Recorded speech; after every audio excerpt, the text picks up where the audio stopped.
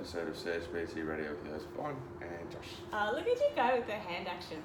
So clever. I just thought of that. So you're learning sign language? No. It would be a cool school to have, but no, I don't have the desire to learn it at the moment. It's pretty cool, isn't it, watching them, especially watching all the stuff on the fires lately, how they have the signers. And they can do it in real Oh, time. nuts. They're very talented.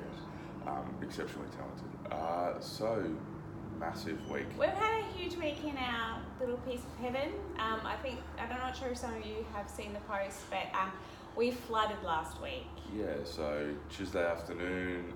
Ark was coming in. Clients rolled in a little bit early for their session. Due to having the power out and they had nowhere else to to go. So they felt comfortable to come here, which is awesome. And then there's a knock on the door, which happens every now and then. But most people really understand that it's our house as well as our place of business, so they try and keep them separate. And it was, you guys aware you're flooding? You know your carpet's wet. Was the first sentence that came out of Jared and Cass. Who then went, well, looks like we won't be training, so how can we help, was the first thing. So we thought we'd have a chat today about how awesome community is and just how really grateful we are of our community and all of those wonderful souls that whether they got here and rolled their sleeves up and grabbed a mop and bucket or they sent us well wishes from a distance. It was really nice to see everyone band out and sort of help. I was standing here and started to get a little bit emotional, and it wasn't just because of the water, it was the fact that we had so many people come and help, so many people drop fans off, and like you said, towels just appeared from anywhere. And big shout out, is it Brooke that's been doing a lot of the towel washing for us? Brooke's done one load, the other load got outsourced to Bub Chin's laundry service. Came out of retirement. No, she outsourced it. So, because for those who don't know, our washing machine broke down last year and it was out for 8 weeks. So we're shipping our washing off to Mum. As payment for getting 3 high quality PT sessions a week. Payment of just having her in a house. And she, her name is Barb. Yeah. And because it was like a Chinese laundry service, I started calling her Barb Chin. So Chin's laundry service. So when I asked her last week, so Mum, can you take those towels? All I got was Barb Chin's clothes, got the corona. And that was it. So, but we managed to, she managed to outsource it to people who don't have the corona. Yeah, and they don't actually have the corona, it's a joke. Yes. Just to let you know. If you've watched any of Barb's clips on... she's not serious. She's not serious about too many things other than her love for Arnie and Sylvester Stallone. So, looking back on the week, it flooded Tuesday afternoon and we were back in taking sessions on Wednesday morning, 6 a.m. So I think it was 14 hours later. We're still taking sessions at night as well. Yeah, and the fact that people still turned up, not sure whether we'd train or not, but we're still able to get a workout in is pretty cool. I think I get more upset about, I was going to get more frustrated that people weren't going to show up because this is what we do. Yeah. So you got to trust us. Just because we're not in a gym doesn't mean that we cannot train you. We worked in the driveway and the carport for 5 years. Well, mainly you worked more in there. I stood in front of the Nobo for 5 years, burning my legs. We didn't put a Nobo in the carport.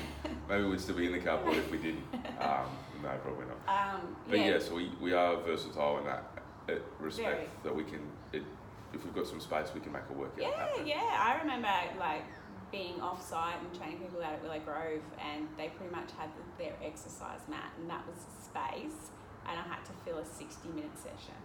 Yeah, so we can draw on a whole huge number of tricks, but that different communities obviously rally around different things, and for us, we're really grateful to see people that gave up time straight after work. Everyone that had come and helped had already worked that day and they didn't blink. They were like, oh, wait a minute, I can get across and help, or I've got a fan I can drop off, or poor Deej just looked at the tiles that we spent days laying the first time, and they haven't quite gone back in the same spot, but they're pretty close. The puzzle did not go back together in the correct order. So now you know what it feels like doing that one colour puzzle. Yeah. Those. I did the math on just the one edge, and there was like 140 different variations of the order that they could have gone in. I didn't get it right. But wow, how much time have you had on your hands? well, when it was early in the morning and I was moving mats around and checking on fans, there was plenty of time to think about But that. the thing is, we went to bed Tuesday night and we went to bed in our nice dry bed. Yes, we were. With our dry carpet, so our house is perfectly fine. And then I woke up in the middle of the night and woke Josh up and said, "You need to go check the gym. I think it's on fire. There's so many bits of electricity, just, and there's a little bit of water out there too." Yeah, I'm like, oh, that'll be right. We'll burn the bloody place down. But no, we didn't, which was fortunate. But it was very warm in here when I walked in, so that meant that it dried up very quickly. So I guess for us, it was just a massive thank you to everyone. Yeah, huge thank you. We're very grateful for the community that we have, both in person and online. Those that reached out said, "Oh, you guys are right." Bond's, I think, second sentence was, "I don't think you're going to your baseball ATM tonight." I don't think you're going to be able to go.